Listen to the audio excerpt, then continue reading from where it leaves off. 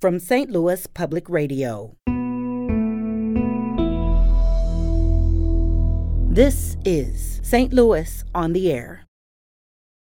So this is something where people don't need necessarily super expensive prescription drugs. The solution might be right out there. And yet, I feel like so much of what I read about long COVID is that we're just at a loss. We can't even deal with this. Has it been hard, even with publishing this paper, to just get the word out? Many people are going to find some degree of relief with simple things. It has to be done in studies, though, and studies are actually starting. I'm Sarah Fenske.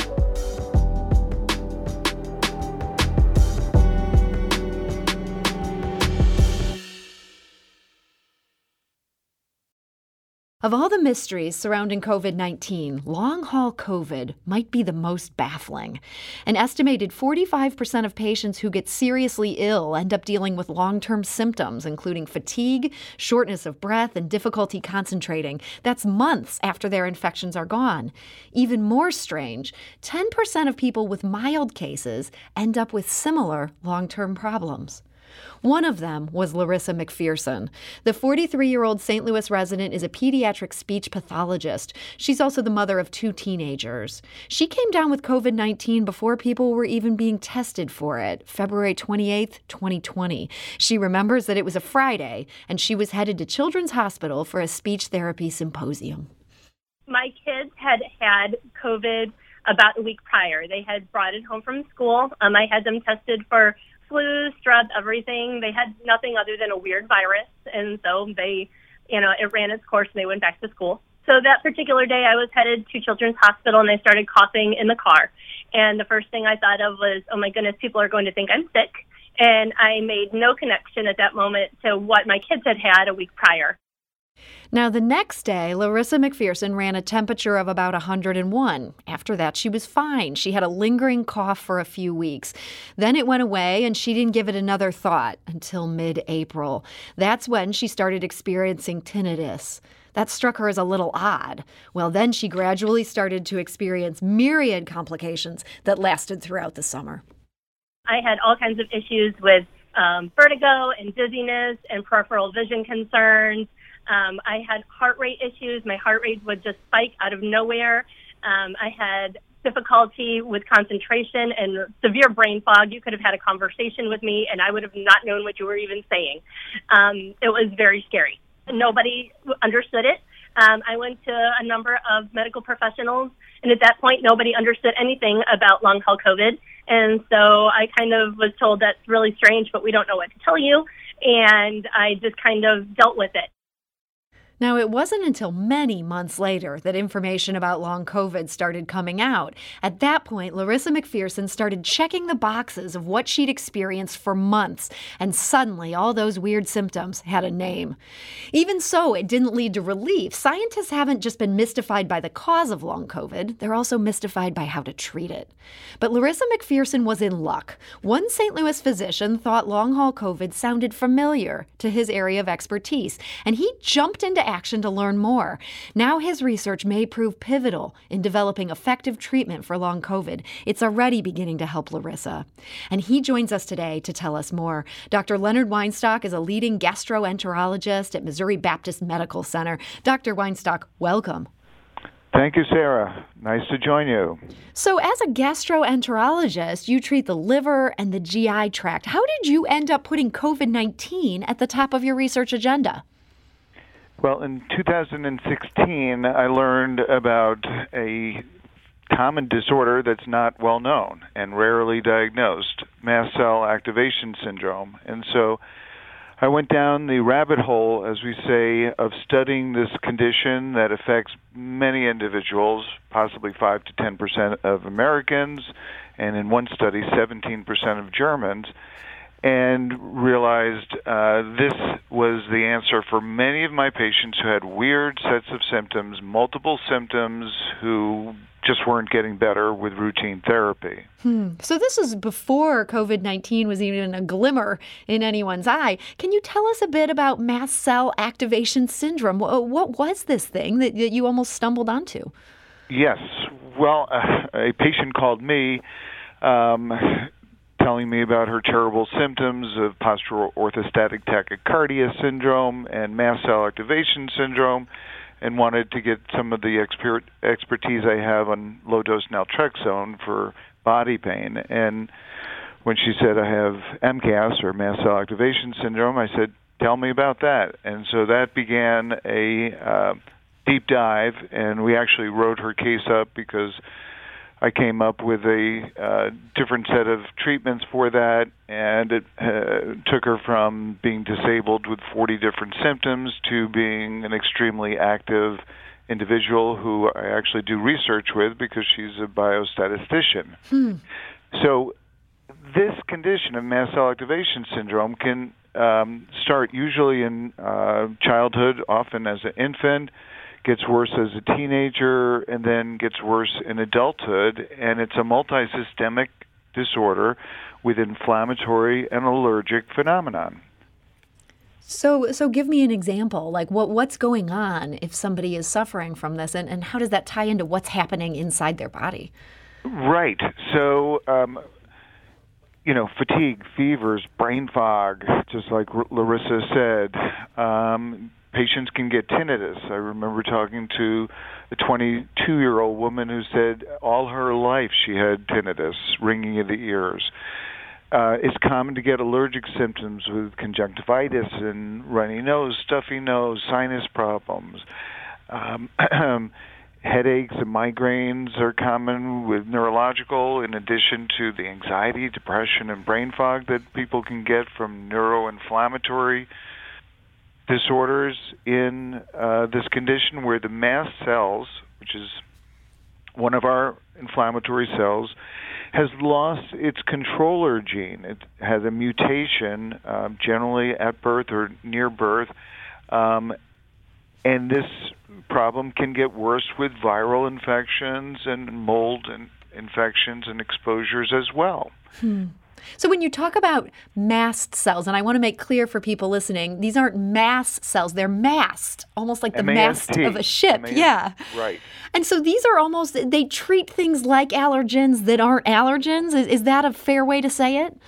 Well, it is the captain of the immune system. It tells the other cells when to come in, let's say to an infection or burn or injury. When those three things happen, then the mast cells wake up, come into that area, they are activated from the bone marrow, they circulate, and then go to those places. They will secrete many different chemicals that can increase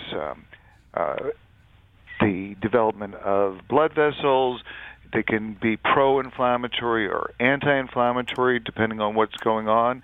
They can bring in other cells to help do the job of repairing or fighting infection, and then they can shut down the inflammatory pathway when the job is done. But when there's been a mutation or it's been activated in a bad way, such as mold or viral infection, it can have a mind of its own and cause more damage than it should be doing. And so these mast cells are incredibly important, but for somebody who's got this mast cell activation syndrome, it sounds like things are just kind of going haywire. It is, and so in 2020 we were talking about this in our research group and realized that so many of the symptoms that are experienced by patients with acute COVID-19 and long COVID were shared by mast cell activation syndrome patients. And so before we get into where your research unfolded from that, I just find myself stuck on a question. If this is so pervasive and you were seeing so many people suffering from unexplained things that go back to this syndrome, how was the info not more pervasive at that point, that this was something that you learned right away in medical school? Well, it wasn't taught in medical school, and it's still not taught in medical school. Medical school, you've got, pathology, pharmacology, physiology. They're all separate subjects. You got pediatrics, internal medicine, etc. And there's no multi-systemic disorder study. And this is a condition that was first diagnosed in 2006. It was first discovered by one of my associates in this research that we did, Dr. Molderings in Germany, and he found the genetic causes for the mast cell activation syndrome. So it's, number one, 2007, that's a relatively, quote, new disease, if you will. Mm-hmm. Number two, if they're not taught, if a subject is not taught in medical school, it's unusual for a doctor to learn about it. Now, the allergists know about it, and yet it's not highly talked about to any other specialty. And as far as this dysautonomia that Larissa had with the tachycardia, that could be a form of postural orthostatic tachycardia or just dysautonomia, and that's really only taught to the cardiologists and some neurologists. So this kind of falls through the cracks. It's so multidisciplinary that not everybody who should be able to recognize it does. Absolutely. And so that gets us to long COVID, which frankly, it seems like that had a lot of the same problems. We kept hearing about all these, mysterious ailments. And there were some people even saying, oh, this must be all in these people's heads. It sounds like from what you've learned, no, this absolutely makes sense. This looks just like a mast cell activation syndrome. Right. And we'll go into that a little bit. I mean, long COVID started in May 2020 with groups of patients on the internet, support groups. I had COVID. All these things are happening. What's going on? And they were called in the United States long haulers. These long haulers, helped develop support groups, although it was just sharing information. In England, a group of physicians who were infected by patients or infected just in general called themselves the Long COVID Group, and they put out some very good articles describing their condition, and then that took off in terms of researchers, and there are at least 20 long COVID studies that detail the symptoms of long COVID. We're talking today to Dr. Leonard Weinstock. He's a gastroenterologist at Missouri Baptist Medical Center, and his study of long-haul COVID patients was recently published in the International Journal of Infectious Diseases. We need to take a quick break, but we'll be back shortly to continue this conversation, learn about what he found and what that means for people suffering from long COVID. This is St. Louis on the Air on St. Louis Public Radio.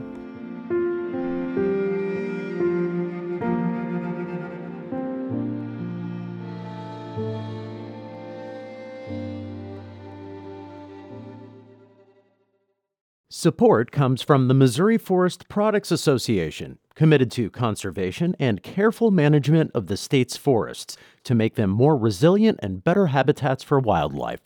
ChooseWood.com.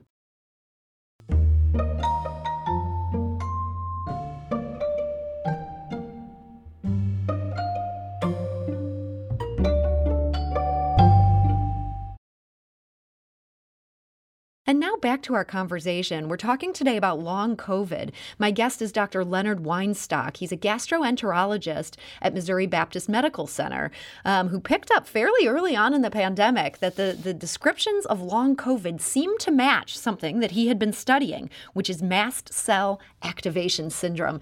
So Dr. Weinstock, after you made this connection, you ended up doing some research into this. What did your research look at and what did you find?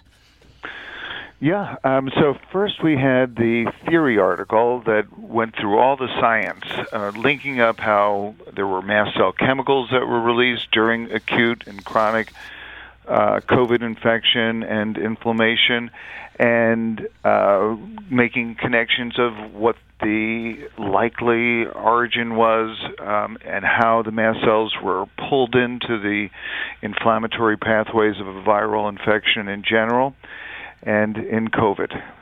So that took me to say, well, how likely is it that mast cell patients will develop COVID and be more severely infected or get more prominent long COVID problems? Or is it not related? And is it just actually mast cell activation that gives symptoms? So what we did was we got long haulers from their internet groups to fill out a questionnaire that had been validated by Dr. Molderings, who discovered MCAS, and they filled out this questionnaire of typical mast cell symptoms. So 50 different symptoms that mast cell patients can have. And then we compared it to general control group, which were actually doctors, nurses, technicians at the hospital and my office. And then we compared them to 80 of my mast cell activation syndrome patients.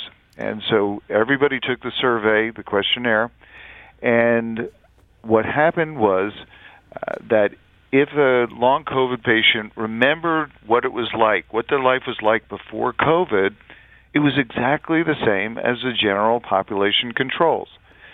You know, a number of patients are going to have allergies, like seasonal allergies, and so just typical kind of stuff. Typical things like headaches or whatnot. So those things we just queried and learned, you know, who was likely to be affected and to what degree.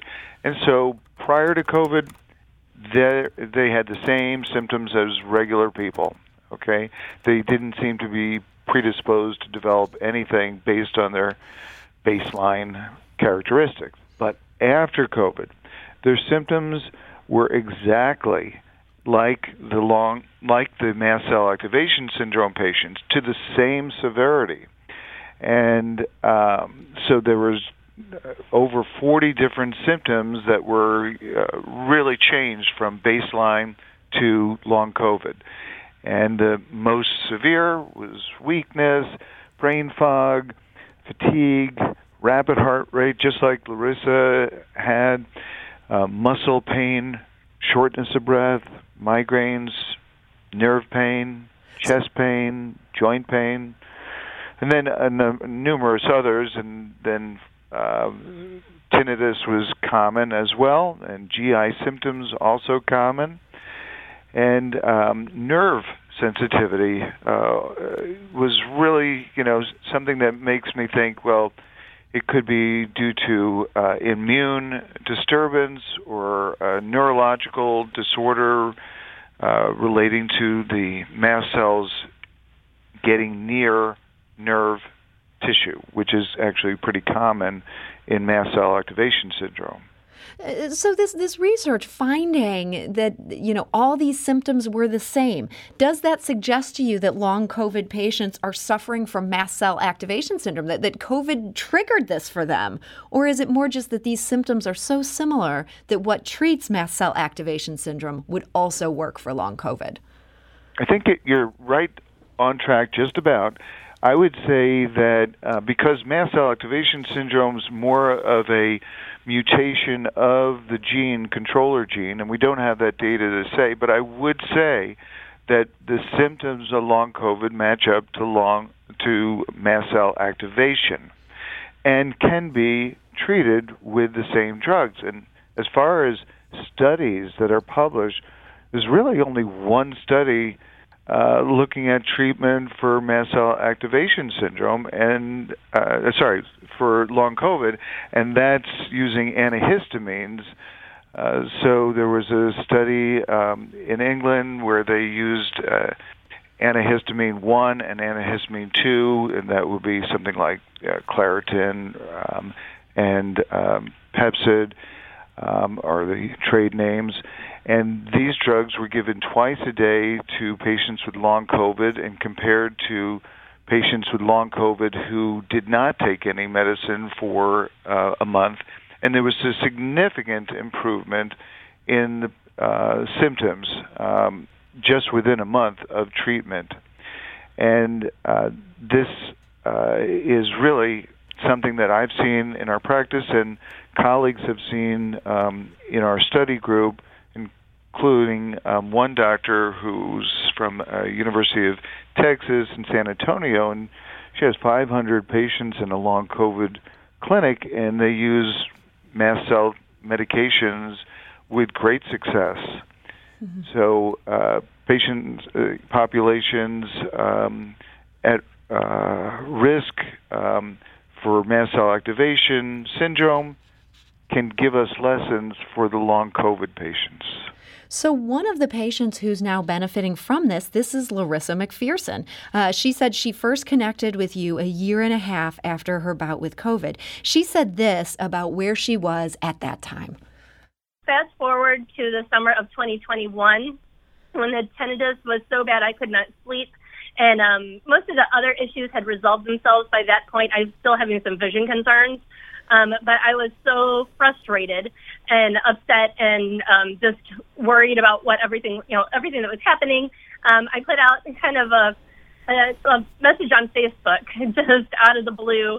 And a friend of mine who happened to be in the medical community saw it and got me in contact with Dr. Weinstock. And that's how I ended up as a patient of his.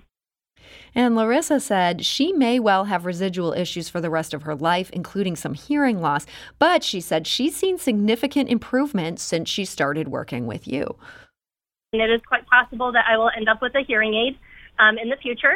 And so what that will mean for my career, I don't know what that will look like, 5, 10, 15 years down the road. And again, Larissa McPherson, she's a speech pathologist who lives in St. Louis, so that's a real occupational hazard there to hear her hearing affected by this. She's dealt with long COVID for nearly 2 years, but she says she's seeing real improvement. And so, Dr. Weinstock, this was by using the same kind of medications you would use for mast cell activation syndrome, being able to use that to somebody with long COVID. It can halt the progress? Yes. So Larissa did make a significant improvement in her other symptoms, and she told me she had 30% less tinnitus, which has helped her to be able to go to sleep. So that's something. And I was actually thinking about her this morning, thinking, what else could we do? And we're going to explore some things in terms of possible neuropathy and see if treating neuropathy could help the tinnitus. So I've got to call into her and to discuss this further. So when it comes to patients like Larissa, she's still grappling with this, even though these treatments have made a difference. I understand part of what you're trying to highlight here is that the kind of treatments that work for mast cell activation syndrome, this is something where if you can get in on that earlier, it can really help. Is that right? That's correct. So, and the other thing is that many patients can, look into the literature, and I will at some point put up a recent lecture I gave at Missouri Baptist to go over how mast cell activation syndrome is treated. In fact, that many of the treatments are over the counter. Antihistamines, obviously, H1, H2 blockers are over the counter. There are chemicals that are food-based that are put into pills that are things that decrease mast cell activation, and that would be the flavonoids, quercetin and lecithin. And then there are vitamins C and D that could be helpful. And then there are other medications that can be used, including low-dose naltrexone, which is something that I find to be pretty helpful, especially since it can help with the brain fog problem, especially the ones that I see in my clinic who have mast cell activation syndrome. So this is something where people don't need necessarily super expensive prescription drugs. The solution might be right out there. And yet I feel like so much of what I read about long COVID is that we're just at a loss. We can't even deal with this. Has it been hard, even with publishing this paper, to just get the word out, to make other physicians aware of this, to make people suffering from this aware there might be something that could help you? Yeah, well, I think that the lecture was helpful. It has to be done in studies, though, and studies are actually starting. University of Michigan has a enrolling study on low-dose naltrexone and a nutraceutical, and there are places that are looking at other drugs that are used for mast cell, including Montelukast or Singulair, and there's a lot of literature used for that. And also, it's possible that people will realize that there are studies that have been done and published on mast cell drugs in acute COVID, and they're not being commonly used, but famotidine has been used and has reduced the severity of problems with the lungs during acute COVID, and I think people are using that a little bit more frequently.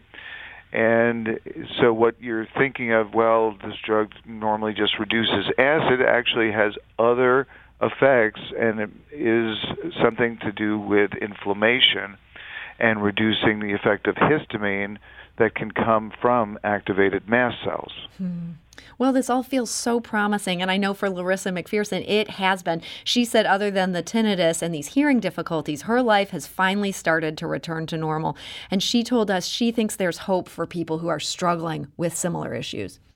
I'd just like to let people out there know that if they are dealing with symptoms similar to mine, that they're not alone, that there are medical professionals out there that can help them and are understanding and will listen and hear them and, respect their wishes and help them to navigate the long-term consequences of this disease.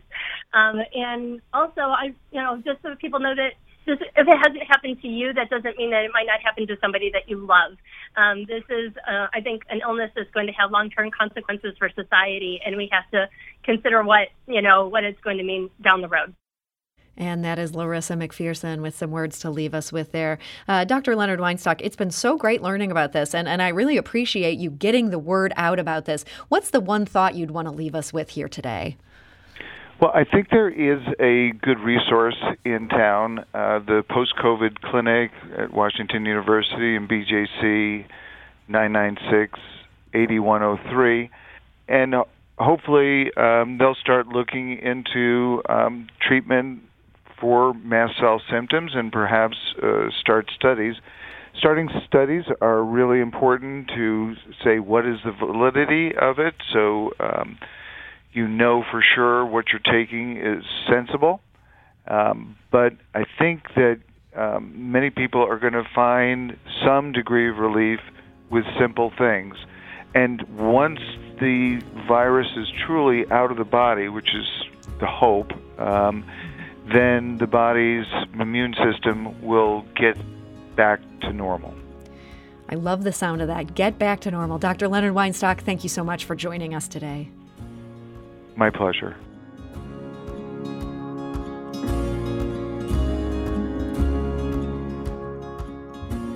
This episode was produced by Sarah Fensky and Evie Hemphill, with audio engineering and podcast design by Aaron Dorr.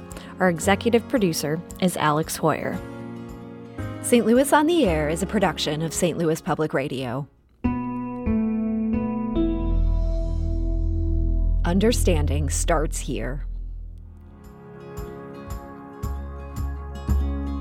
If you learned something new from today's episode, consider leaving us a review and rating on Apple Podcasts on the App Store. It's the easiest way to help people discover our show. We appreciate it. Thank you. St. Louis Public Radio is a member-supported service of the University of Missouri, St. Louis.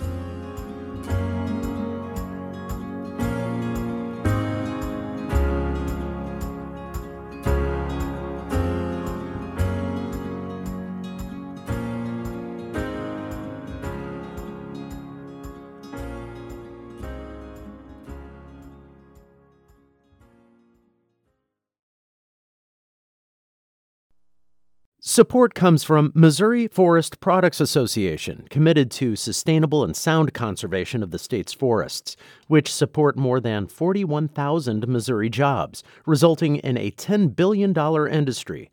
ChooseWood.com.